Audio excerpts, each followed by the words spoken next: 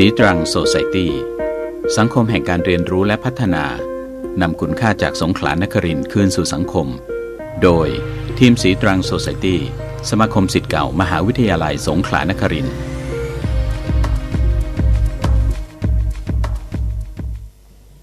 สวัสดีค่ะท่านผู้ฟังทุกท่านพบกันอีกครั้งนะคะในรายการสีตรังโซไซตี้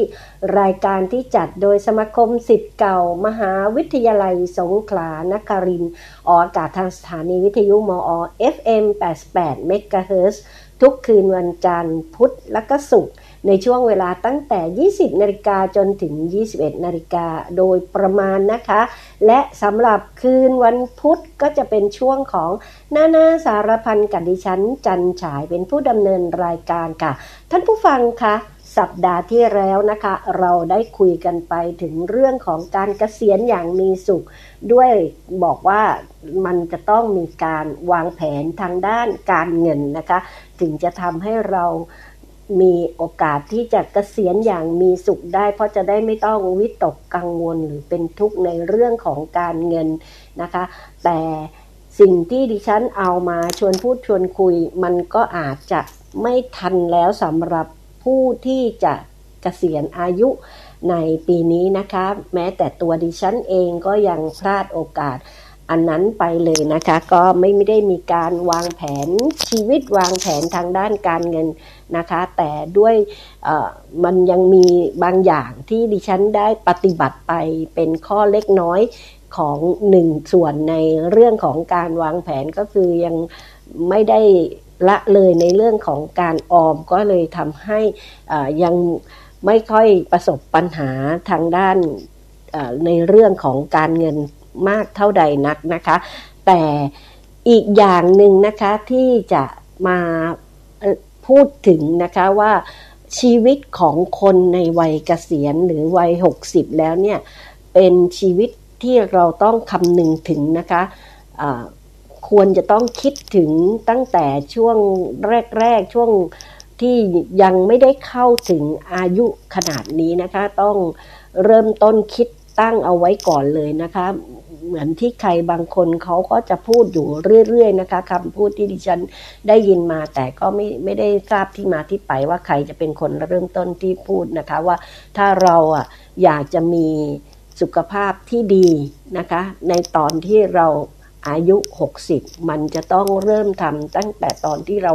อายุ30เช่นเดียวกับเรื่องของสุขภาพทางด้านการเงินไม่แพ้กันไปเลยนะคะสิ่งต่างๆเราเนี่ยค่ะบางครั้งที่เอามาพูดเนี่ยหลายท่านก็อาจจะบอกโอ้ไม่ทันแล้วนะคะมันไม่ทันแล้วก็ไม่มีอะไรที่ว่าไม่ทันนะคะถ้าเกิดว่าเรา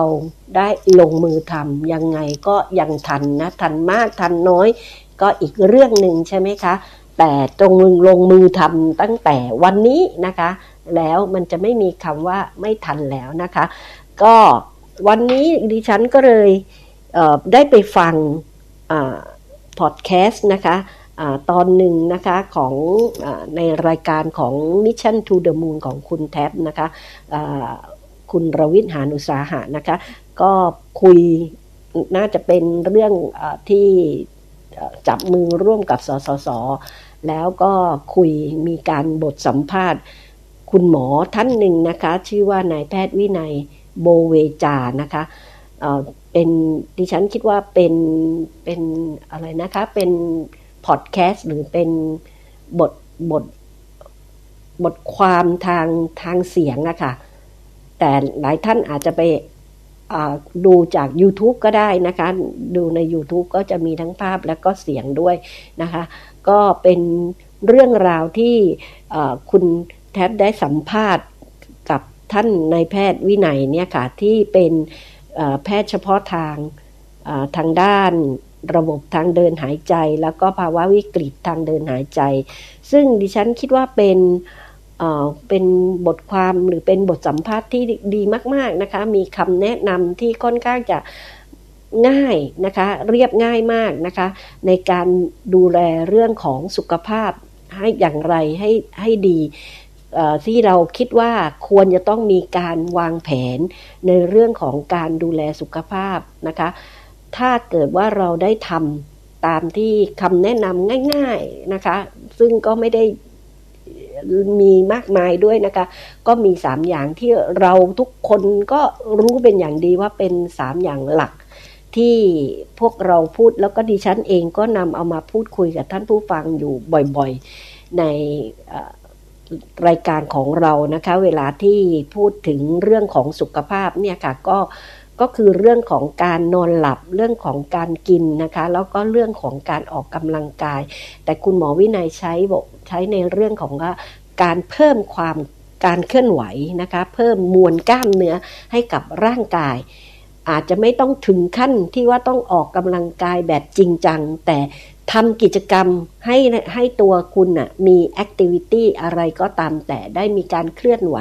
ของร่างกายนะคะตลอดเวลาเนี่ยไม่ใช่ตลอดทั้งวันนะคะแต่ว่าพยายามให้มันมีการเคลื่อนไหวอยู่เรื่อยๆบ่อยๆนะคะอันนี้ก็จะช่วยในเรื่องของการเพิ่มกล้ามเนื้อให้กับตัวคุณเองแล้วก็จะช่วยทำให้คุณมีสุขภาพที่แข็งแรงมากยิ่งขึ้นนะคะเพราะฉะนั้นเป็นคำแนะนำที่ไม่ได้ยากเลยนะคะอยากให้ทุกท่านน่ะได้ไปติดตามฟังรายการนะคะในรายละเอียดนะคะก็สามารถที่จะเข้าไปรับฟังได้โดยเสิร์ชค้นหาคำว่าชีวิตสุขภาพและความไม่แน่นอน3เรื่องที่ต้องเข้าใจแล้วก็ปรับตัวให้ทันแค่นั้นเองนะคะหรือคีย์คำว่า Mission to the Moon นะคะก็ EP 1885นะคะก็จะสามารถเข้าไปดูรายละเอียดในเรื่องนี้ได้ซึ่งดิฉันคิดว่าเป็นบทความที่ดีมากๆนะคะบทสัมภาษณ์ที่ดีมากๆนะคะเขาก็พูดถึงเรื่องของความไม่แน่นอนของชีวิตนะคะชีวิตคนเรามันมีเรื่องของความไม่แน่นอนมันต้องเกี่ยวข้องกับความไม่แน่นอนอยู่ตลอดเวลาใช่ไหมคะไม่ว่าจะเป็นเรื่องแม้แต่สังขารของคนเราเองใช่ไหมคะมันก็ไม่แน่นอนวันนี้แข็งแรงพรุ่งนี้อาจจะเจ็บไข้ได้ป่วยวันนี้ยังมีชีวิตอยู่พรุ่งนี้อาจจะเสียชีวิตไปแล้วก็ได้นี่คือความไม่แน่นอนที่เราต้องเผชิญทั้งนั้นนะคะอันนี้ก็เป็นเรื่องของชีวิตแล้วยังจะในเรื่องของความไม่แน่นอนอื่นๆอีกไม่ว่าความไม่แน่นอนของสังคมที่มันเปลี่ยนแปลงอย่างทุกวันนี้ดิฉันบอกคิดว่าตัวเองเนี่ยอยู่ในโลกใบนี้มาได้จนถึงอายุ60ปีเนี่ยตั้งแต่แรกเกิดจนถึง60ปีนี้ก็พบกับสิ่งต่างๆที่ตัวเองก็ไม่คาดฝันนะคะว่าจะได้พบได้เจอมันมีการเปลี่ยนแปลงที่เกิดขึ้นเยอะแยะมากมายในชีวิตเพียงแค่60ปีก็เจอการเปลี่ยนแปลงเยอะแยะมากมายถึงขนาดนี้แล้วก็เลยคิดว่าทุกสิ่งทุกอย่างเนี่ยมันเกิดขึ้นได้ทั้งสิ้นทั้งปวงนะคะแล้วความไม่แน่นอนเนี่ยมันก็ย่อมแน่นไอ้ที่แน่นอนที่สุดของความไม่แน่นอนก็คือมันมีผลกระทบกับชีวิตของคนเราอย่างแน่นอนใช่ไหมคะอันนี้ก็กระทบเรื่องอะไรบ้างนะคะก็อย่างที่ได้พูดไปทั้งหมดนะคะกระทบไม่ว่าจะเป็นในเรื่องของสังคมเรื่องของเศรษฐกิจเรื่องของความสัมพันธ์เรื่องของความเป็นอยู่เรื่องของการดำเนินชีวิตมันกระทบไปทุกสิ่งทุกอย่างนะคะมันกระทบในเรื่องของการทำงานมันทำให้ productivity หรือผลผลิตในการทำงานของเรามันลดลงมันทำให้ performance ผลการดำเนินงานของเราลดลงได้เมื่อเราต้องเจอกับความแปรปรวนกับสิ่งที่มันไม่แน่นอนผ่านเข้ามามันก็จะเป็นความช่วงของความทุกข์ยากช่วงของความที่เราจะต้องรับมือกับมันเห็นได้ชัดก็คือเหตุการณ์ของโควิดที่เกิดขึ้นแค่2ปีเนี่ยมันทำให้ใครต่อใครหลายๆคนอุทานออกมาหรือพูดออกมาเลยว่ามันทำให้เขาได้เจอกับสิ่งที่เขาไม่คาดคิดเยอะแยะมากมายแล้วก็มันเป็นบทเรียนที่สอนใครต่อใครได้เยอะแยะมากมายเช่นเดียวกันเพราะฉะนั้นเนี่ยในสิ่งที่เราบอกว่าถ้าเกิดว่าเราไม่ฝึกตัวเราเองนะคะให้รับมือได้ให้ได้กับความไม่แน่นอนที่มันจะเข้ามาในชีวิตของเรามันก็จะทำให้เรามีปัญหาเวลาที่ ความไม่แน่นอนตรงนั้นมันเข้ามาสู่เราถ้าเราไม่ฝึกเลยเนี่ยนะคะมันก็จะทำให้เราไม่สามารถที่จะผ่านพ้นหรือว่ารับมือกับสภาพอันนั้นได้แล้วเราก็จะกลายเป็นผู้ที่ต้องเจอกับผลกระทบที่มันอาจจะทำให้ก่อให้เกิดความเสียหายกับชีวิตของเรามากกว่าคนที่เขามีการฝึกหรือการที่เขามีการที่จะพยายามที่จะเรียนรู้แล้วก็ปรับตัวที่จะรับมือกับความไม่แน่นอนเหล่านั้นนะคะอันนั้นก็คือสิ่งที่ในบทความอันเนี้ยเขาก็มีการพูดถึงไว้แล้วก็มีคำแนะนำแบบง่ายๆนะคะว่าสิ่งที่เราจะเรียนรู้เพื่อที่จะรับมือกับสิ่งที่จะเข้ามาในชีวิตของเราให้เราได้เผชิญหน้ากับความไม่แน่นอนอย่างที่เขาเรียกว่าเผชิญหน้าได้อย่างมั่นคงแล้วก็ก้าวเดินต่อไปได้เพื่อให้ชีวิตของเราผ่านพ้นช่วงที่มันเลวร้ายหรือรู้สึกว่ามันยุ่งยากของชีวิตได้เนี่ยมันก็จะทำให้เราถ้าเรารู้จึกเราเตรียมพร้อมแล้วเราฝึกใช่ไหมคะเราก็จะทำได้เมื่อเวลานั้นมันเข้ามาถึงนะคะแล้วการฝึกอันนี้มันไม่ได้เสียเปล่าต่อให้ไม่มีเกิดเหตุการณ์อะไรขึ้นมากับช่วงชีวิตของเราที่เรามีอยู่ก็ตามแต่มันก็จะทำให้ตัวเราเนี่ยเป็นคนปรับให้เราเป็นคนที่รู้จักถึงเรื่องของความอดทนแล้วก็รู้จักในเรื่องของการที่จะต้องดูแลนะคะในเรื่องอื่นๆซึ่งบทความนี้อาจจะไม่ได้ลงในรายละเอียดแต่วันนี้ดิฉันได้ไปค้นหาข้อมูลเพิ่มเติมเพื่อที่จะมาพูดคุยกันว่าวันนี้สิ่งที่เราควรจะต้องเตรียมพร้อมนะคะแล้วก็วางแผนในการดำเนินชีวิตของเราเพื่อที่จะให้เราเนี่ยเข้าสู่วัยเกษียณหรือแม้แต่ว่าไม่ต้องเข้าสู่วัยเกษียณให้เราดำเนินชีวิตในทุกวันนี้ของเราไปโดยที่เกิดผลกระทบต่อชีวิตของเราทางลบเนี่ยได้น้อยลงนะคะหรือว่าไม่ทำให้เราต้องย่ำแย่เมื่อเจอสภาพแบบนั้นเข้ามาจนกระทั่งเราทนกับมันไม่ไหวเนี่ยสิ่งนั้นมันก็จะทำให้เราสามารถที่จะถ้าเราได้ฝึกแล้วมันเกิดหรือไม่เกิดมันก็จะทำให้เรารับมือกับมันได้อย่างที่บอกนะคะวันนี้ก็เลยจะเอามาคุยให้ฟังค่ะว่าวิธีการที่คุณหมอเขาแนะนำง่ายๆว่าดูแลสุขภาพกายเนี่ยมีแค่ไม่กี่อย่างก็คือ3อย่างนะคะก็คือเรื่องของการที่ต้องดูเรื่องของการนอนเรื่องของการกินเรื่องของการเพิ่มการเคลื่อนไหวอันนั้นก็คือสั้นๆคร่าวๆไปแล้วเป็นเรื่องของการดูแลสุขภาพกายส่วนในเรื่องของการที่จะต้องดูแลสุขภาพจิตของเราเองเนี่ยจะต้องทำอย่างไรบ้างนะคะจริงๆคุณหมอเขาพูดว่าคนที่เขามีสุขภาพดีไม่ว่ากายหรือจิตนะคะดีทั้งไม่ว่ากายหรือจิตทั้งกายและจิตนะคะคนเหล่านี้ถ้าเขามีสุขภาพที่ดีสังเกตดูนะคะว่าคนเหล่านี้เป็นคนแบบไหนกลุ่มคนแบบไหนถึงมีทั้งสุขภาพกายและสุขภาพจิตที่ดีเขาบอกว่ามักจะเป็นกลุ่มคนที่มันที่จะเรียนรู้นะคะซึ่งอันนี้แน่นอนที่สุดเลยนะคะคนที่พยายามที่จะศึกษาหาความรู้ให้กับชีวิตของเราเนี่ยคนเหล่านั้นก็ย่อมจะต้องมีความรู้ที่เพิ่มพูนไม่ว่าเป็นความรู้ด้านไหนๆเขาก็จะไม่ตกเป็นเหยื่อหรือสุดท้ายแล้วเขาก็จะต้องมีการที่จะรู้จักในการที่จะป้องกันตัวเองวางแผนเพื่อตัวเองถูกไหมคะคนที่ชอบเรียนรู้ต่างๆเราเนี่ยเพราะฉะนั้นเนี่ยเขาไม่รู้เรื่องไหนเขาก็ต้องไปพยายามที่จะขวนขวายหาความรู้ในเรื่องนั้นๆคนที่กลุ่มเนี้ยที่มีนิสัยแบบเนี้ยเขาก็จะเป็นคนที่จะ รับมือได้กับความไม่แน่นอนอย่างแน่นอนใช่ไหมคะแล้วก็จะเป็นคนที่มีทั้งสุขภาพกายและสุขภาพจิตที่ดีเพราะเขามีความรู้เข้ามาเพิ่มเติมอยู่เรื่อยๆอันที่สองที่สำคัญนอกเหนือจากความรู้ก็คือว่าคนกลุ่มนี้เขามักจะมีที่ปรึกษาค่ะที่ปรึกษาที่ดีที่ปรึกษาที่ถูกต้องที่เหมาะสม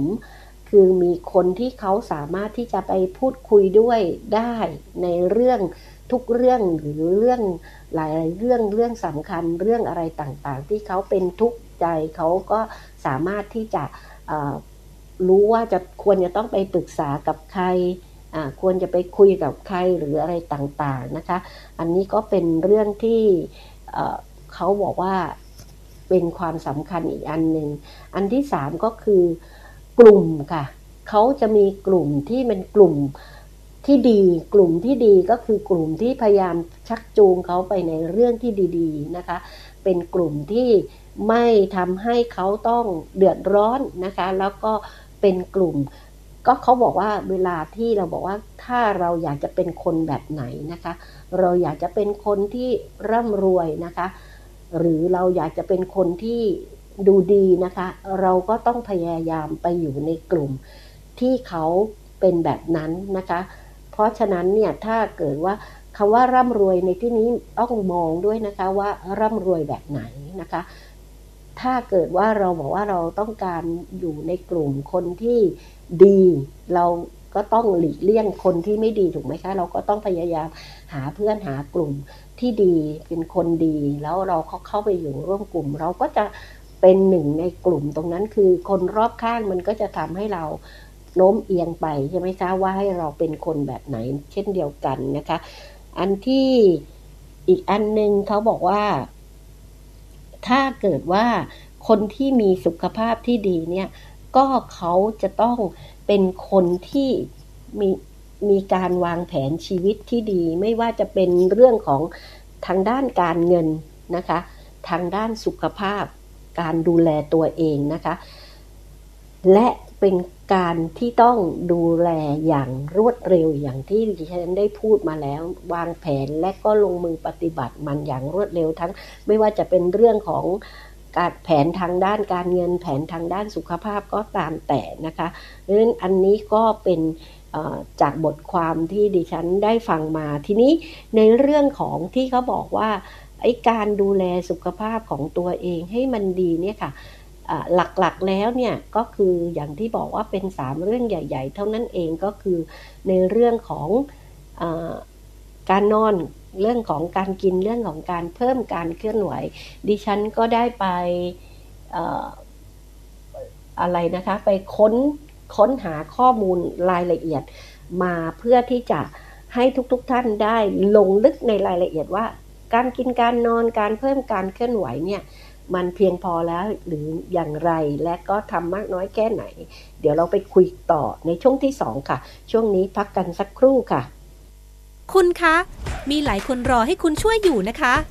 จะเลือดกรุ๊ปไหนก็สำคัญโรงพยาบาลสงขลานครินทร์ขอรวมพลังทุกกรุ๊ปเลือดถ้าคุณอายุระหว่าง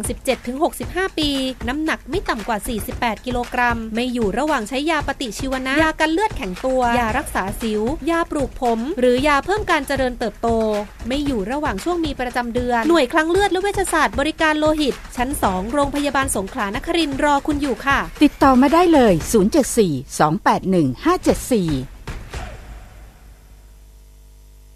เข้าสู่ช่วงที่2ของรายการเลยนะคะเราจะมาลงกันในรายละเอียดของแต่ละข้อที่ได้พูดไปไว้นะคะว่า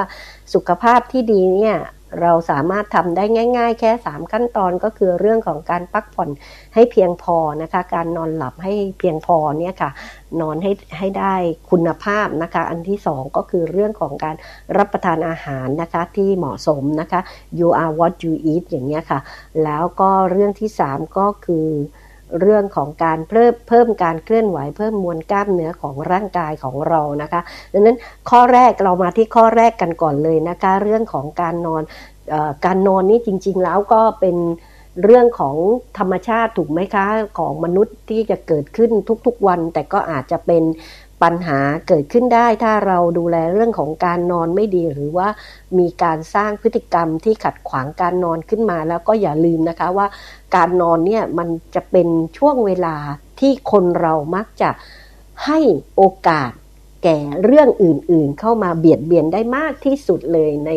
ยุคปัจจุบันใช่ไหมคะเพราะเราจะมองว่าเวลานอนเนี่ยมันเป็นเวลาที่คล้ายๆกับว่าถ้าสมมติทำอะไรไม่ทันก็สามารถที่จะมาเลื่อนนอนค่อยไปนอนเอาข้างหน้าได้หรืออะไรอย่างนี้เป็นต้นดังนั้นการนอนจะถูกเบียดเบียนเวลาของการนอนเนี่ยจะถูกเบียดเบียนมากที่สุดทั้งที่เราควรจะต้องนอนให้เพียงพอมากที่สุดด้วยซ้ำนะคะหลายคนพูดออกมาแล้วนะคะว่าเรื่องของบางคนมองว่ายุคนี้การออกกำลังกายสำคัญที่สุดสำหรับสุขภาพแต่ในความเป็นจริงแล้วในผลงานวิจัยหลายๆชิ้นงานเนี่ยก็ออกมาตรงกันหมดเลยนะคะว่าการพักผ่อนที่เพียงพอและมีคุณภาพนั่นถึงจะเป็นปัจจัย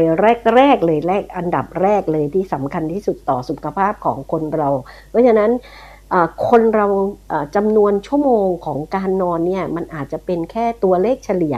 นะคะที่ทำให้กะประมาณว่าคนเราควรจะนอนสักประมาณกี่ชั่วโมงถึงจะเหมาะจำควรหรืออะไรยังไงแต่ที่จริงแล้วเนี่ยถ้าเกิดว่าเรานอนหลับแล้วตื่นขึ้นมาอย่างสดชื่นรู้สึกว่าอิ่มนะคะในการนอนแม้เพียงนอนไปแค่4ชั่วโมง5ชั่วโมงในบางคนเนี่ยก็อาจจะเป็นการนอนที่มีคุณภาพมากแล้วไม่ได้จำเป็นจะต้องไปนอนจนถึง8ชั่วโมงก็ได้นะคะแต่ว่าทั้งนี้ทั้งนั้นก็ไม่ใช่บอกว่าจะเป็นทุกคนโดยภาพเฉลี่ยเขาถึงได้พูดว่าโดยภาพเฉลี่ยของแต่ละคนเนี่ยส่วนใหญ่แล้วก็คือประมาณ 7-8 ชั่วโมงถึงจะเพียงพอนะคะสำหรับการนอนของคนโดยทั่วๆไปนี้พฤติกรรมในการนอนที่มันจะทำให้เรานอนแล้วก็มีคุณภาพที่ดีหรือว่านอนหลับได้อย่างเพียงพอเนี่ยมันมีสิ่งต่างๆมันมีสิ่งเร้าสิ่งแวดล้อมที่มาทั้งรบกวนแล้วก็กระตุ้นด้วยนะคะให้เรามีการนอนนั้นดีหรือไม่ดีดังนั้นเราควรจะต้องมารู้ค่ะว่าพฤติกรรมนะคะที่เราควรจะต้องปฏิบัติเป็นประจำเพื่อให้เราเนี่ยมีการนอนที่มีความเพียงพอหรือมีคุณภาพที่ดีพอคืออะไรบ้างนะคะข้อแรกเลยนะคะสำคัญมากๆเขาบอกว่าเราควรจะต้องเข้านอนแล้วก็ตื่นนอนเป็นเวลาเป็นเวลาในทุกๆวันไม่เว้นแม้แต่วันหยุดนะคะไม่ใช่บอกว่าวันนี้วันหยุดขอนอนรากยาวไปแล้วกันอะไรอย่างเงี้ยหลายๆคนยังมีความเข้าใจผิดๆแล้วก็ทำพฤติกรรมแบบนี้อย่างผิดๆนะคะดังนั้นจริงๆแล้วการเข้านอนแล้วตื่นนอนอย่างเป็นเวลาต้องทำทุกวันอันนี้เป็นพฤติกรรมที่ดีนะคะสำหรับการนอนแล้วก็มันจะเป็นการฝึกนะคะแล้วก็ช่วยให้ร่างกายของเราเนี่ยค่ะได้มีการนอนที่แบบมีคุณภาพนะคะแล้วก็เป็นการเขาเรียกว่าฝึกร่างกายของเราให้คุ้นเคยกับกิจวัตรตรงนี้นะคะอันนี้อันที่หนึ่งอันที่สองต้องเข้านอนเมื่อเรารู้สึกง่วงก็ควรจะเข้านอนค่ะอย่าไปฝืนนะคะแต่ในขณะเดียวกันถ้าเรานอนไม่หลับก็ไม่ควรที่จะต้องฝืนนอนต่อไปนะคะถ้าเกิดว่านอนไม่หลับจริงๆก็ให้ลุกขึ้นมาแล้วก็ทำอะไรหาอะไรทำเพื่อที่จะได้ทำให้เราง่วงแล้วก็กลับไปนอนได้นะคะแต่ว่าถ้าเมื่อไหร่ที่เรารู้สึกง่วงนอนก็อย่าอย่างตัวดิฉันเองก็มีพฤติกรรมที่ไม่ดีนะคะบางทีเนี่ยดิฉันเล่นเกมไปใช่ไหมคะง่วงแล้วก็ยังอีกนิดนะอย่างเงี้ยพอพ้นช่วงนึงมันจะกลายเป็นตาสว่างไปแล้วค่ะแล้วมันก็ตอนนี้ก็จะนอนไม่หลับแล้วอันนี้ก็จะเป็นพฤติกรรมที่แย่ถูกไหมคะเพราะฉะนั้นเนี่ยพฤติกรรมที่ดีก็คือเข้านอนเมื่อง่วงแต่ถ้านอนไม่หลับก็อย่าฝืนนะคะพฤติกรรมที่3เนี่ยนะคะก็คือบอกว่าเตียงนอนเนี่ยค่ะเขาบอกว่าให้ใช้เพื่อการนอนเท่านั้นนี่ดิฉันก็ได้พูดไปในบางตอนแล้วที่เกี่ยวข้องกับการนอนโดยตรงนะคะก็บอกว่าเตียงนอนเนี่ยไม่ควรใช้เพื่อกิจกรรมอย่างอื่นนอกจากการนอน และกิจกรรมทางเพศอันนั้นเราไม่พูดถึงนะคะแล้วก็ถ้าเกิดว่าถ้าเราไม่ควรจะเอากิจกรรมอย่างอื่นๆเนี่ยเช่นเล่นเกมเนี่ยตัวดิฉันเองเป็นนะคะก็คือชอบไปนั่งเล่นเกมบนเตียงนอนอย่างเงี้ยค่ะซึ่งเป็นพฤติกรรมที่แย่นะคะเพราะฉะนั้นเนี่ยเตียงนอนเขาบอกว่าต้องใช้เพื่อการนอนเท่านั้นแล้วอย่างที่บอกนะคะเวลาที่เรานอนไม่หลับก็ไม่ใช่ยังทะเลทลายไถตัวอยู่กับบางคนก็ชอบนอนดูโซเชียลนอน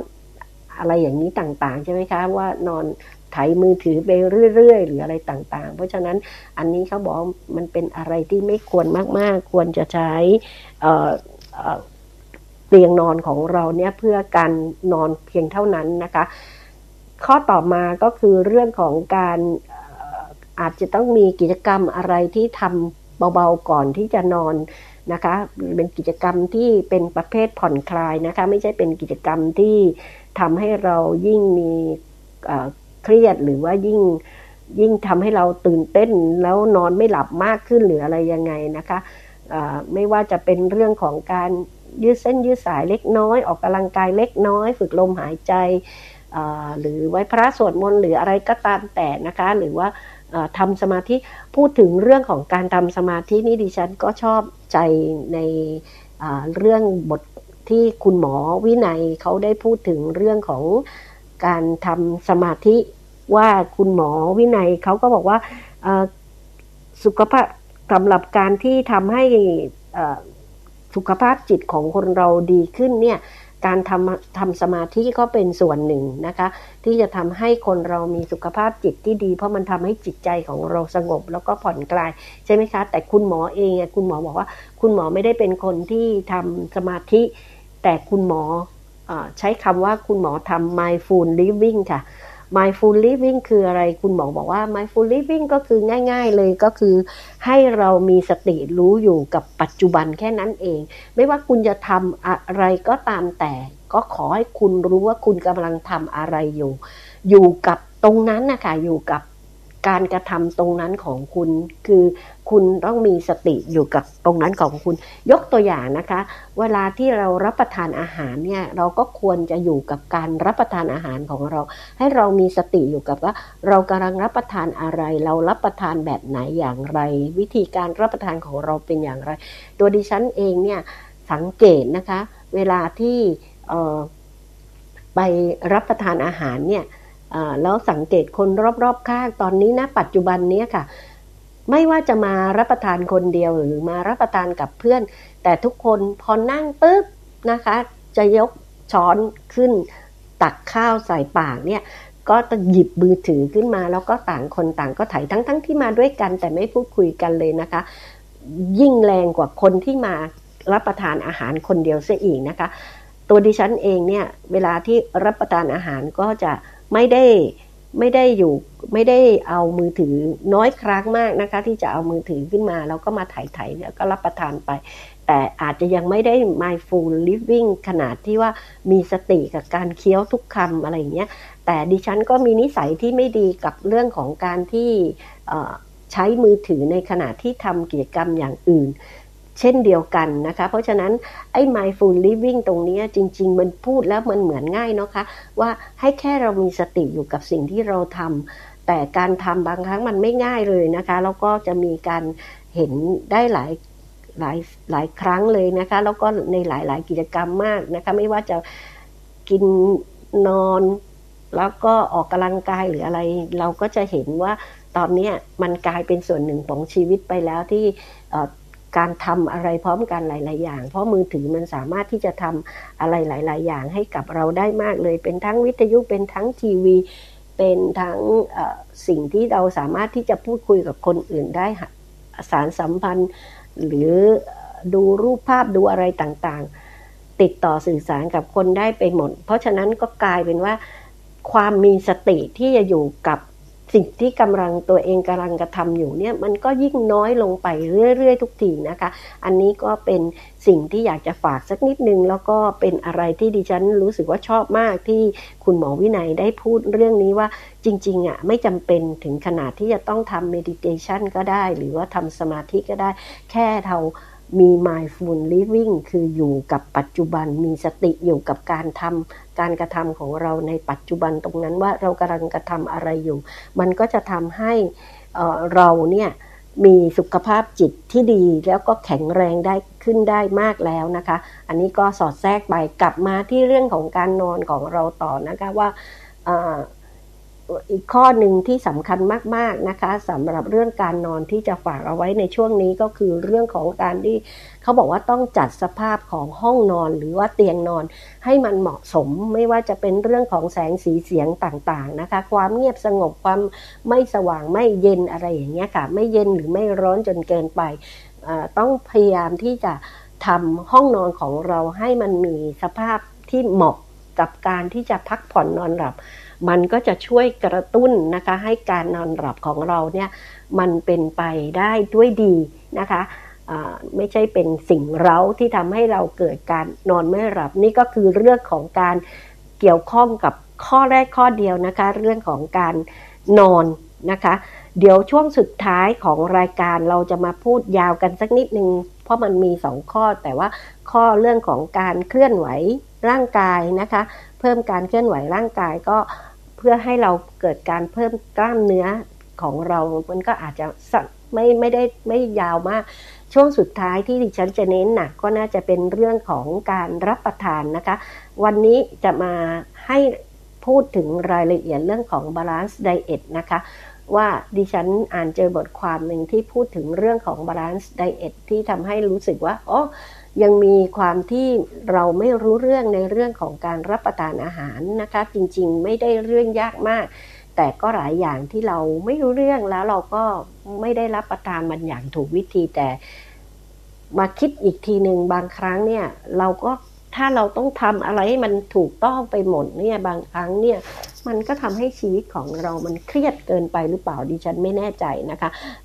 ถ้าทำได้ก็ควรจะทำอันนี้ก็ให้รู้เอาไว้ว่ามันจะมีประโยชน์มากกว่าเพียงเท่านั้นเองนะคะก็ไม่ได้บอกว่าต้องซีเรียสกับมันมากมายสำหรับดิฉันแล้วเรื่องพวกนี้ดิฉันก็มองว่าเอาแค่พอ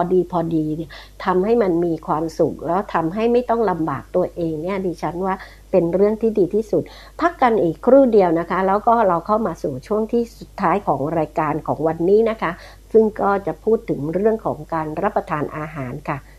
ทุกวันนี้ไม่ว่าเราจะซื้อของชิ้นเล็กชิ้นใหญ่เรามักจะใส่ถุงพลาสติกแล้วเราก็ทิ้งรู้ไหมครับว่าถุงพลาสติกเหล่านี้ต้องใช้เวลานานถึง450ปี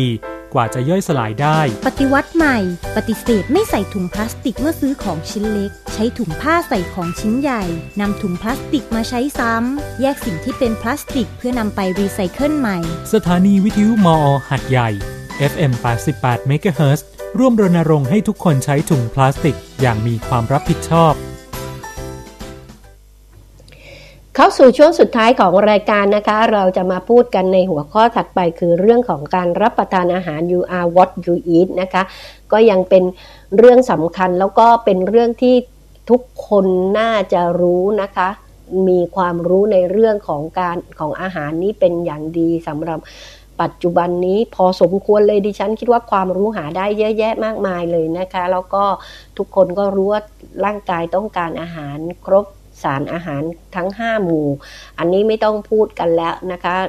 ประเภทของอาหารนี้ทุกคนรู้หมดแต่จะทำได้หรือไม่ได้เพราะว่าบางคนก็บอกว่าโอ้โหอย่ามาพูดกันดีกว่าสำหรับสมัยนี้ที่มันต้องมีการแข่งขันกันสูงมากเวลาที่ใครๆบอกว่ามีเท่ากันเนี่ยหลายคนก็บอกว่าจริงๆแล้วมันก็ยังไม่เท่ากันอยู่ดีต่อให้บอกว่า24ชั่วโมงเหมือนกันแต่บางคนนี่จะต้องแบบทำงานหนักต้องใช้เวลาไปกับการทำงานบ้านอยู่ไกลมั่งอะไรมั่งสารพัดที่มันจะต้องแข่งกับเวลาตรงนี้เพราะฉะนั้นเนี่ยเวลาที่จะมาดูแลตัวเองเกี่ยวกับเรื่องของการรับประทานอาหารเนี่ยก็แทบจะไม่มีเลยไม่ต้องมาพูดถึงเรื่องอย่างอื่นกันเลยนะคะแล้วก็เลยมีคำแนะนำวิธีการที่จะให้เราดูแลตัวเองอย่างง่ายๆนะคะไม่ได้ยากเลยนะคะในการดูแลเรื่องแม้แต่ว่าคุณไม่ได้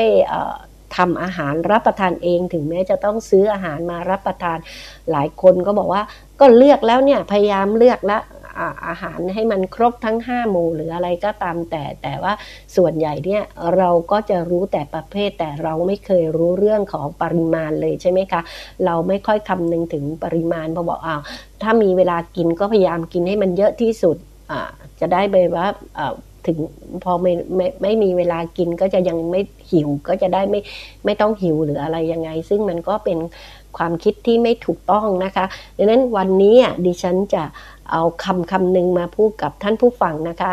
ซึ่งดิฉันเพิ่งอ่านเจอในบทความก็คือเรื่องของ balance diet เขาบอก balance diet มันคืออะไร balance diet ก็คือสัดส่วนของอาหารที่เหมาะสมทั้งประเภทและปริมาณค่ะนะคะการรับประทานอาหารที่ให้เราได้ balance diet ก็คือเราต้องรับประทาน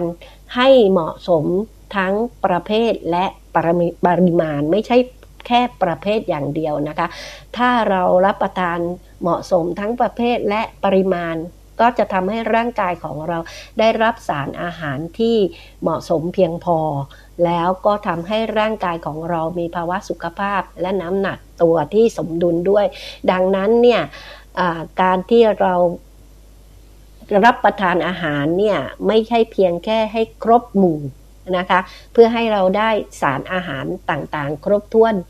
แต่เราจะต้องรู้ว่าปริมาณที่ร่างกายของคนเราเนี่ยมันต้องการเนี่ยมันคือแค่ไหนนะคะแล้วอาหารแบบไหนมันยุ่งยากหรือเปล่าไอ้คำว่า balance diet นี้พออ่านดูแล้วมันก็ไม่ได้ยุ่งยากมากอย่างที่คิดนะคะเพียงแต่มันอาจจะต้องให้เราไตร่ตรองเวลาที่เรารับประทานสักนิดนึงนะคะว่าให้เราคิดก่อนที่เราจะซื้ออะไรมารับประทานนะคะเขาบอกว่าข้อที่1เลยจริงๆแล้วก็คือให้เราพยายามทานอาหารที่หลากหลายแน่นอนที่สุดนะคะคำว่าหลากหลายเนี่ยก็คือพยายามให้มันครบ5หมู่อยู่แล้วใช่ไหมคะว่าไม่ว่าจะคาร์โบไฮเดรตไขมันโปรตีนเกลือแร่วิตามินต่างๆตรงนี้นะคะนั้นก็คือครบ5หมู่แต่คำว่าครบ5หมู่ยังไม่เพียงพอค่ะเพราะว่าสิ่งที่เราบอกว่าเรารับประทานมันเนี่ยแล้วเรารับประทานมันแบบซ้ำๆเหมือนเดิมทุกๆวันอันนี้ก็ถือว่าไม่บาลานซ์เช่นเดียวกันนะคะเพราะว่าแม้ในอาหารแต่ละประเภทคือโปรตีนแต่ละประเภทวิตามินแต่ละประเภทมันก็อยู่ในผักอยู่ในผลไม้อยู่ในเนื้อสัตว์ที่มันแตกต่างกันออกไปใช่ไหมคะเพราะฉะนั้นเนี่ยเขาถึงได้บอกว่าให้เราเลือกเมนูที่หลากหลายแล้วก็อย่ารับประทานอาหารซ้ำๆกันอย่างน้อยที่สุดก็ไม่ควรจะซ้ำกัน3วันนะใน1สัปดาห์หมายถึงว่าเราไม่ควรรับประทานเมนูที่ซ้ำกันทุกๆวันติดต่อกันเป็นเวลา3วันใช่ไหมคะเพราะฉะนั้นอันนี้ก็คือข้อแรกเลยนะคะก็ไม่ยากใช่ไหมคะอย่างที่คิดก็ใน1สัปดาห์เนี่ย3-4 วันเนี่ยเราไม่ควรจะรับประทานอาหารที่มันซ้ำซากจำเจเหมือนเดิมนะคะให้เลือกเป็นเมนูที่หลากหลายข้อนี้น่าจะไม่ยากสำหรับคนที่บอกว่าซื้อรับประทานหรืออะไรก็ตามแต่นะคะเพราะฉะนั้นอันนี้ก็เป็นเรื่องของ balance diet ข้อที่1ข้อที่2เขาบอกว่าพยายามรับประทานให้ได้2ต่อ1ต่อ1 2ต่อ1ต่อ1คืออะไรต่อ1มื้อนะคะต่อวันเนี่ยหมายถึงว่า2ต่อ1ต่อ1ต่อ1มื้อใน1วันก็คือว่า2ส่วนนี้ควรจะเป็นผักค่ะผักและผลไม้เพราะไปจะเป็นเรื่องของเกลือแร่วิตามินต่างๆตรงนี้ค่ะก็คือเป็น2ส่วนโปรตีน1ส่วนคาร์โบไฮเดรต1ส่วนนะคะเพราะฉะนั้นเนี่ยเราพยายามให้ทานให้เป็นสูตรนะคะ2ต่อ1ต่อ1ก็คือว่าผักผลไม้2ส่วนโปรตีน1ส่วนคาร์โบไฮเดรต1ส่วนนะคะอันนี้ก็เป็นข้อที่2ข้อที่3เนี่ยเขาบอกว่าให้เรารับประทานเนี่ยนอกเหนือจากผักผลไม้ที่เรากิน2ต่อ1ต่อ1ใน1มื้อแล้วเนี่ยเราควรจะต้องกินผักผลไม้เพิ่มขึ้นอีกใน1วันเนี่ยควรจะได้สัก5กำปั้นนะคะ5กำปั้นมือของเรานะคะเหมือนเราซื้อองุ่นมาก็อาจจะต้องกินองุ่นสัก5กำปั้นนะคะหรือกินผักสัก5กำปั้น อะไรอย่างเงี้ยนอกจากว่าเรากินไปครึ่งจานแล้วเนี่ยเรายังต้องกินผักผลไม้เพิ่มขึ้นอีก 2-3 กำปั้นต่อวันด้วยมันถึงจะได้เหมาะกับสัดส่วนที่เหมาะสมนะคะก็คิดว่าอันนี้ไม่ยากนะคะตอนนี้ก็แต่ว่าไม่แน่ใจค่ะเพราะว่าดิฉันก็มีความรู้สึกว่าเคยเจอเด็กๆรุ่นใหม่เขาเคยพูดกับดิฉันว่าเขาไม่รู้จักเขากินผักอย่างอื่นไม่เป็นเลยนะคะนอกจากแตงกวาแล้วก็ผักคะน้านะคะแล้วก็ผักกาดขาวที่ใช้ต้มกับมาม่านอกนั้นเขาไม่รู้จักเลยกินไม่เป็นเลยแม้แต่ถั่วฝักยาวบางคนก็ยังรับประทานไม่เป็นแล้วนะคะอันนี้ก็เลยไม่แน่ใจเหมือนกันแต่ถ้าเกิดว่าใครที่ทานผักเก่งๆก็อาจจะบอกว่าผักหรือผลไม้ถ้าเป็นวัยรุ่นที่ไม่รู้จักผักก็อาจจะต้องทานเป็นผลไม้แทนหรืออะไรอย่างเงี้ยนะคะว่าถ้าเกิดว่ากินมะม่วงหรือกินแตงโมกินอะไรอย่างเงี้ยก็อาจจะได้ใช่ไหมคะเพราะฉะนั้นเนี่ยนอกเหนือจากที่2:1 แล้วยังต้อง5 กำปั้นอีกนะคะต่อวันนะคะแล้วก็อันนี้เขาบอกว่ามันเป็นการที่จะทำให้เราเนี่ยเพิ่มเส้นใยอาหารของเราให้มันมีมากขึ้นนะคะมันจะช่วยในเรื่องของระบบอวัยวะไม่ว่าจะเป็นเรื่องของสมองหัวใจหรือว่าระบบทางเดินอาหารเพราะว่ามันจะเป็นแหล่งพลังงานใช่ไหมคะแหล่งพลังงานและแหล่งเรื่องของเพิ่มในเรื่องของระบบทางเดินอาหารเพิ่มกากใยในการที่จะทำให้เราขับถ่ายได้อย่างสะดวกสบายมากยิ่งขึ้นนะคะกับข้อที่4นะคะเขาบอกว่าเขาแบบให้เราเรื่องของคาร์โบไฮเดรตที่มีใยอาหารสูงไม่ว่าจะเป็นเรื่องของมันฝรั่งฟักทองข้าวโพดข้าวกล้องธัญพืชต่างๆพวกนี้ค่ะทำไมถึงอยากให้เรารับประทานคาร์โบไฮเดรตที่มันมีใยอาหารสูงนะคะเพราะเขาบอกว่ามันเป็นแหล่งพลังงานที่ดีมากๆแล้วก็สมองกับหัวใจของเราเนี่ยมันจำเป็นที่จะต้องใช้พลังงานเยอะมากเลยเพราะฉะนั้นถ้าเกิดว่าเรารับประทานคาร์โบไฮเดรตที่มันเป็นใยอาหารสูงที่มันมีใยอาหารสูงเนี่ยค่ะมันก็จะทำให้เราเนี่ยได้เป็นแหล่งรวมพลังงานเพื่อที่จะร่างกายของเราจะสามารถสมองและหัวใจของเราเนี่ยก็จะสามารถที่จะเอาไปใช้พลังงานเหล่านี้เอาไปใช้ได้ใช่ไหมคะแล้วก็ข้าวเขาบอกว่าก็กินให้น้อยก็พอนะคะแค่ 1-2 ทัพพีต่อมื้อก็พอประมาณแล้วใช่ไหมคะก็ให้ไปเพิ่มเป็นคาร์โบไฮเดรตอย่างอื่นอย่างเช่นฟักทองหรือข้าวโพดอย่างที่บอกมานะคะหรือธัญพืชก็ตามแต่นะคะอันนี้ก็คิดว่าไม่น่าจะยากสำหรับพวกเราเช่นเดียวกันใช่ไหมคะข้อที่จริงๆเขาแนะนำข้อที่5เรื่องของไขมันกรดไขมันที่เขาเรียกว่ากรดไขมันไม่อิ่มตัวเขาบอกว่าให้เราเลือกรับประทานพวกน้ำมันที่มันเป็นกรดไขมันไม่อิ่มตัวใช่ไหมคะก็เขาบอกว่าอันนี้มันจะดีต่อร่างกายเพราะมันจะเป็นเรื่องของการที่ร่างกายไขมันเนี่ยจริงๆแล้วมันยังสำคัญอยู่นะคะไม่ใช่บอกว่า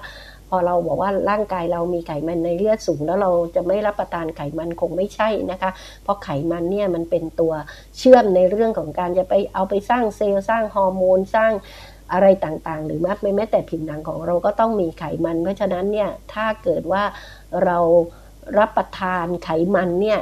ก็ให้เราเลือกไขมันไม่อิ่มตัวอันนี้อาจจะเป็นเรื่องที่ยุ่งยากเกินไปนะคะเพราะถ้าเกิดว่าคนที่ไม่ได้ทำอาหารรับประทานเองหรือแม้แต่ทำอาหารรับประทานเองบางสิ่งบางอย่างพวกนี้มันก็มีต้นทุนที่ค่อนข้างสูงพอสมควรแต่ถ้าเกิดว่าสามารถได้ก็ดีอะค่ะแต่ถ้าไม่ได้ก็ไม่เป็นไรนะคะข้อนี้ดิฉันก็คิดว่าเราอาจจะหลีกเลี่ยงได้หรือว่าก็ทำเท่าที่จำเป็นก็แล้วกันนะคะดังนั้นก็มาข้อสุดท้ายนี้สำคัญมากๆนะคะก็บอกว่าน้ำค่ะน้ำเนี่ยสำคัญมากๆเลยน้ำมีประโยชน์ต่อร่างกายมากๆเลยดังนั้นเนี่ยเขาบอกว่าต้องดื่มน้ำให้เพียงพอนะคะเขาบอกว่าวิธีการที่จะรู้ว่าน้ำมันจะเพียงพอต่อร่างกายของคนเราได้อย่างไรเราก็จะใช้ค่าเฉลี่ยอีกแล้วเช่นเดียวกันใช่ไหมคะที่เราท่องกันมาตั้งแต่เล็กๆว่า ควรดื่มน้ำไม่น้อยกว่า8แก้วต่อวันหรืออะไรยังไงแต่จริงๆแล้วเขาบอกสามารถคำนวณได้จากน้ำหนักตัวของเราคูณด้วย30นะคะอย่างเช่นสมมติว่าถ้าดิฉันน้ำหนักตัว45นะคะเราก็ควรจะรับประทานไม่ใช่รับประทานดื่มน้ำให้ได้สัก1 ลิตรครึ่งนะคะเพราะว่ามันคือ 1,350 ซีซีใช่ไหมคะก็คือประมาณ1.5 ลิตรต่อวันหรืออะไรอย่างเงี้ยค่ะแต่ว่าถ้าจริงๆแล้วเราก็ควรจะต้องเป็นการที่บอกว่าดื่มน้ำเยอะกว่านี้ได้ก็ยิ่งดีค่ะเพราะจริงๆแล้วน้ำมันก็จะทำให้เกิดความชุ่มชื่นต่อร่างกายของเราด้วยนะคะอีกอันนึงที่ดิฉันมีความรู้สึกว่าพออ่านบทความนี้แล้วรู้สึกว่าที่ตัวเองทำมาทั้งชีวิตนี้มันผิดมาตลอดเลยนะคะรับประทานตั้งแต่เล็กจนกระทั่งอายุเข้าสู่วัยผู้สูงอายุแล้วเนี่ยก็ยังไม่ได้รับประทานอาหารนี้เขาบอกว่าอาหารมันต้องจับคู่กันเรารู้ไหมคะว่าถ้าสมมติว่าเรารับประทานอาหารที่มันมีธาตุเหล็กสูงเนี่ยเราจริงๆแล้วจะต้องกินคู่กับวิตามินซีอาหารที่มีธาตุเหล็กสูงเช่นอะไรบ้างเช่นพวกผักกูดพวกนี้ค่ะถั่วฝักยาวนะคะหรือว่ามะละกออะไรพวกต่างๆพวกนี้ค่ะจริงๆแล้วเนี่ยต้องกินคู่กับวิตามินซีนะคะอย่างเช่นก็เอามาทำเป็นยำซึ่งมันมีรสเปรี้ยวเอามาทำเป็นแกงส้มอะไรอย่างเงี้ยค่ะหรือว่าเห็ดอย่างเงี้ยค่ะที่มีธาตุเหล็กสูงก็อาจจะต้องมาทำเป็นต้มยำดีกว่าไปผัดอะไรอย่างเงี้ยอันนี้ถ้าเรากินเมนูที่มันจับคู่กันเนี่ยมันก็จะทำให้สารอาหารที่เรารับประทานเข้าไปเนี่ยมันเพิ่มการดูดซึมในร่างกายได้ดีมากยิ่งขึ้นแล้วก็อย่างเช่นวิตามิน EDK อะไรต่างๆเนี่ยมันต้องไปคู่กับน้ำมันนะคะเพราะฉะนั้นเนี่ยถ้าเกิดว่าเราบอกว่าฟักทองมีวิตามิน A มากเนี่ยเวลาเรากินเนี่ยเรากินต้มฟักทองหลายคนก็บอกว่าต้มฟักทองมันดีใช่ไหมคะเพราะมันไม่มันแต่จริงๆแล้วเนี่ยอาจจะต้องฟักทองถ้ากินแล้วต้องคู่กับผัดน้ำมันนะคะเพราะว่าฟักทองต้องเอาไปผัดเพราะมันถ้าสมมติมันมีวิตามิน A ถ้าเกิดว่ามันไม่มีน้ำมันก็ทำให้การดูดซึมหรือละลายของวิตามินมันละลายไม่ได้ดีเพราะวิตามินเหล่านี้มันจะ ADK เนี่ยค่ะมันจะละลายได้ดีในไขมันแล้วก็ทำให้ร่างกายของเราสามารถที่จะดูดซึมสารอาหารได้มากยิ่งขึ้นนะคะมะเขือเทศที่มันมีสารไลปีนนะคะที่ว่าสารไลปีนเนี่ยอะไรไลโคปีนไม่ใช่ไลปีนไลโคปีนเนี่ยค่ะที่บอกว่าสารไลโคปีนมันจะช่วยป้องกันมะเร็งเนี่ยรู้ไหมคะว่ามะเขือเทศเนี่ยถ้าเกิดว่ามันโดนความร้อนนะคะหรือว่ามันอยู่กับน้ำมันนี่มันก็จะทำให้ดูดซึมได้ดียิ่งขึ้นเพราะฉะนั้นเนี่ยเวลาที่เรากินมะเขือเทศเนี่ยควรจะกินเป็นแบบเหมือนกับต้องเอาไปทำให้มันร้อนเช่นเอาไปทำเป็นซอสราดสปาเกตตี้หรือทำเป็นไข่เจียวผัดไข่ทำเป็นข้าวผัดใส่มะเขือเทศนะคะแต่ตัวดิฉันนี่กินผิดมาทั้งชีวิตเลยนะคะเพราะดิฉันชอบกินมะเขือเทศแช่เย็นนะคะเอามากินสดๆแล้วก็มาจิ้มกับเกลือพอมาอ่านบทความพวกนี้แล้วถึงได้รู้ว่าโอ๊ยตายแล้วเรานี่นะไม่มีความรู้เรื่องนี้เลยนะคะแม้ว่าจะมีพื้นฐานของการเป็นพยาบาลที่ต้องเรียนพวกเหล่านี้มาแต่เราไม่ได้คิดถึงเรื่องของการที่จะต้องมาจับคู่กับมันเลยนะคะก็แค่รู้แต่สิ่งที่เรารู้ก็คือกินให้ครบ5หมู่ที่มันท่องอยู่ในใจมาตลอดสอนใครต่อใครมาก็คือเรื่องนี้แต่ไม่เคยรู้เลยว่าบาลานซ์นะคะคือต้องในปริมาณแล้วที่ในเรื่องของปริมาณก็สำคัญใช่ไหมคะจะสังเกตได้เห็นได้ไหมคะที่เขาบอกว่าให้เรากินมื้อเช้าให้ดีเลยนะคะกินมื้อเช้าให้ดีแล้วก็เบามื้อเที่ยงกินมื้อเช้าเบามื้อเที่ยงแล้วก็อย่าไปอัดมื้อเย็นเนี่ยค่ะเพราะฉะนั้นเนี่ยการรับประทานอาหารเนี่ยมันต้องมีเรื่องของปริมาณเข้ามามีส่วนเกี่ยวข้องด้วยและที่คนญี่ปุ่นที่ดิฉันเคยพูดไปในรายการก็หลายครั้งนะคะแล้วก็อ่านมาหลายๆบทความแล้วก็พูดกันถึงว่าแบบว่าเวลาที่เรากินคำว่าอิ่มอะค่ะเขาให้กินแค่อิ่มแค่ 80% นี่ก็คือเรื่องของปริมาณที่เราไม่เคยคำนึงถึงแล้วมันก็ทำให้ชีวิตของเราเนี่ยบางทีก็ทำไมฉันทำเหมือนที่ว่าแล้วก็ไม่เห็นจะดีขึ้นเลยเพราะเรารู้ไม่จริงรู้ไม่หมดแล้วเราก็ไปเลือกทำในสิ่งที่ผิดเหมือนที่คุณหมอวินัยบอกว่าเวลาที่ คนเราเนี่ยมีความเครียดมีความวิตกกังวลกับความไม่แน่นอนสิ่งที่คนควรจะต้องค้นหามากที่สุดเลยก็คือเรื่องของการที่จะหาที่ปรึกษาที่ถูกต้องคุณหมอย้ำเลยนะคะว่าให้ใช้คำว่ามีที่ปรึกษาที่ถูกต้องเช่นควรรู้ว่าจะต้องไปคุยเรื่องนี้กับใครนะคะไม่ใช่ว่าคุยเรื่องสุขภาพกับหมอดูนะคะคงไม่ใช่นะคะอย่างนี้เป็นต้นอันนี้ก็คือเรื่องราวที่ดิฉันจะนำมาฝากกันสำหรับสัปดาห์นี้ค่ะส่วนเรื่องของการเพิ่มการเคลื่อนไหวเนี่ยก็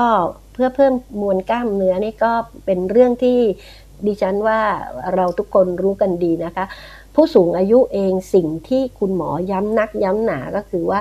อย่าอยู่นิ่งๆนะคะมันการที่เราอยู่นิ่งๆไม่ทำอะไรเลยเนี่ยหรือบอกว่ามันร่างกายมันก็จะยิ่งเวลาความคิดก็จะยิ่งไปกันใหญ่สมองมันก็หยุดด้วยนะคะนั้นหาอะไรทำบ้างแต่สิ่งที่ต้องพึงระมัดระวังมากที่สุดเลยสำหรับผู้สูงอายุคือคุณต้องรู้จักที่จะเคลื่อนไหวเพื่อ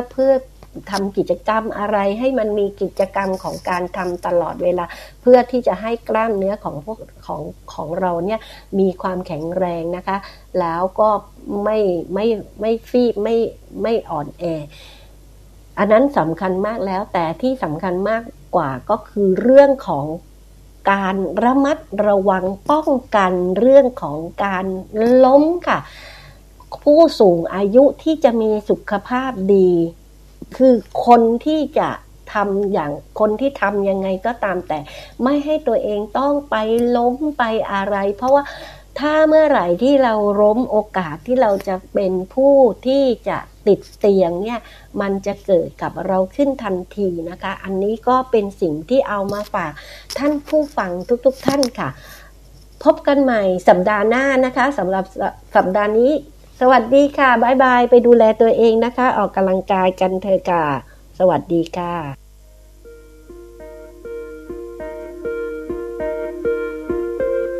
ติดตามสีตรังโซไซตี้ได้ทุกวันจันทร์พุธและศุกร์เวลา 20:15 น.ถึง 21:00 น.ทาง FM 88.0 MHz PSU Broadcast